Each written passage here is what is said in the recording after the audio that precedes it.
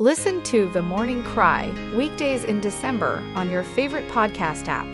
Just search for The Morning Cry on Apple Podcasts, Spotify, Google, or wherever you like to listen.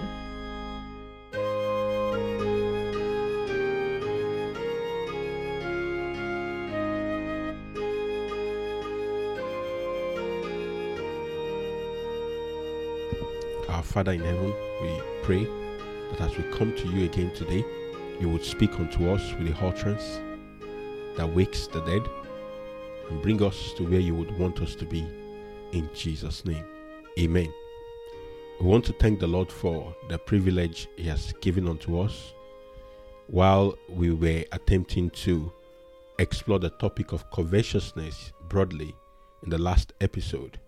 Something unexpected happened along the way. A critical need arose, the matter of the hearth.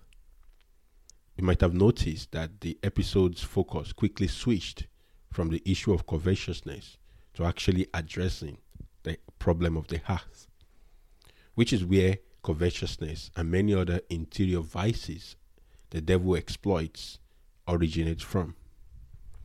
Now, the episode brought us to the understanding that there is a love dimension to the matter of covetousness. It is a competition for the affection of the heart of a man. Instead of a heart that yearns and thirsts after God, a covetous heart yearns and thirsts after things, after the toys of this world, and not after the joy of the Lord, which gives us strength to walk on the narrow way. Now, this matter of the heart does not only apply to covetousness, it is also the origin of many inner evil that defiles a man. Mark 7:23. Little wonder, the Bible says in Deuteronomy chapter 30 verse 6 that, "And the Lord your God will circumcise your heart and the heart of your seed to love the Lord your God with all your heart, with all your soul, that you may live." So here you would see that except the work of circumcision is done in the heart of a man, he cannot fully love God. To examine this matter of heart circumcision today, I'll be drawing some very, very important lessons from the test of Abraham in Genesis chapter 22. So if you would turn with me to the book of Genesis chapter 22 from verse 1 to 2. "And it came to pass after these things that God did tempt Abraham, and said unto him, Abraham? And he said, Behold, here I am. And he said, Take thy son, thy only son, Isaac, whom thou lovest, and get thee into the land of Moriah, and offer him there for a burnt offering upon one of the mountains which I will tell thee of." Now, to really understand what was happening here, I will quickly give the summary of Abraham's journey till this point that God called him to offer his son Isaac. In chapter 12 of Genesis, he was called out of his father's house, and a covenant of promise was made with him, saying, "Get thee out of thy country, and from thy kindred, and from thy father's house, unto a land that I will show thee." In chapter 13, he separated from Lot, and God showed him the land, but yet it was still a promise to him and to his seed that he had not at the time. The Bible there says, "Lift up now thine eyes, and look from the place where thou art northward, and southward, and eastward, and westward." In verse 15 of Genesis chapter 13, it says, "For all the land which thou seest to thee will I give it, and to thy seed forever." Note the word seed there. When we come to chapter 15 of Genesis, you will see that God showed up again to renew his covenant and assured him that Eliezer of Damascus, his steward, will not be his heir. When we come to chapter 16, he ran ahead of God after hearkening to his wife, and Ishmael was born through Hagar. In chapter 17, God showed up again, asking Abraham to walk before him and be perfect. There Abraham prayed, and God ascertained his covenant once again. As you see in Genesis chapter 17 verse 1, the Bible says, "And when Abraham was 90 years old and 9, 99, the Lord appeared to Abraham and said unto him, I am the Almighty God. Walk before me and be thou perfect. Meaning he was not perfect at the time. And God continued to say, and I will make my covenant between me and thee, and will multiply thee exceedingly. And Abraham fell on his face, meaning he prayed, and God talked with him, saying, as for me, behold, my covenant is with thee, and thou shalt be a father of many nations. Now, this is not a time to really look into that chapter itself, but God was saying as for him, he was going to keep his covenant, now left to Abraham. Fast forward to chapter 21, God visited Sarah miraculously with a child, Isaac, and that led to Hagar being told to live with her son, Ishmael. And in chapter 22 that we read, God requested that Abraham sacrifice Isaac. Now note that I have gone through this chronology to let you understand that God demands more from a person of covenant. A man that God has a covenant with, God demands more from such. And we as believers, called a chosen generation, a royal priesthood like Abraham, we are called out of sin to walk with God. We are called alone to walk in perfection, and God demands more from us. Now let's think about all what Isaac meant to Abraham at the point he was asked to sacrifice him. This was the promised child, and Isaac was the fulfillment of the promise of God. In Isaac shall thy seed be called. Isaac was the covenant made by God to him concerning his seed.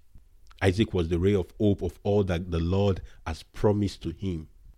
It was the hope of very many years of waiting. It was the miracle he was carrying and seeing in his hands every day. And it was the long messianic dream unto him. So now you wonder that Isaac became the idol in his heart, whom he showers his love upon every day.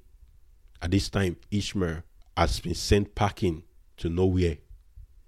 The love he had for this child, Isaac, was so much that God had to go out of his way to comment on the strength of his love and affection for this child. He says in that Genesis chapter 22 verse 2, he says, thy son, thy only son, whom thou lovest. He loved Isaac. Here, I want you to note that Abraham was going to be the father of many nations, but the only child who was the ray of hope of the promise that God has given to him needs to be sacrificed. Wow. We are not told how much he wrestled. We're not told if he spoke to his wife. But I want to tell you, it wasn't an easy decision to make. He must have wept. He must have cried. Though in the next verse we're just told that he submitted to God and the next morning arose, but it wasn't an easy decision. If he had negotiated, because he negotiates, we know he negotiates, we know he prays, because he did exactly the same thing in the time of Lot when Sodom and Gomorrah were going to be destroyed.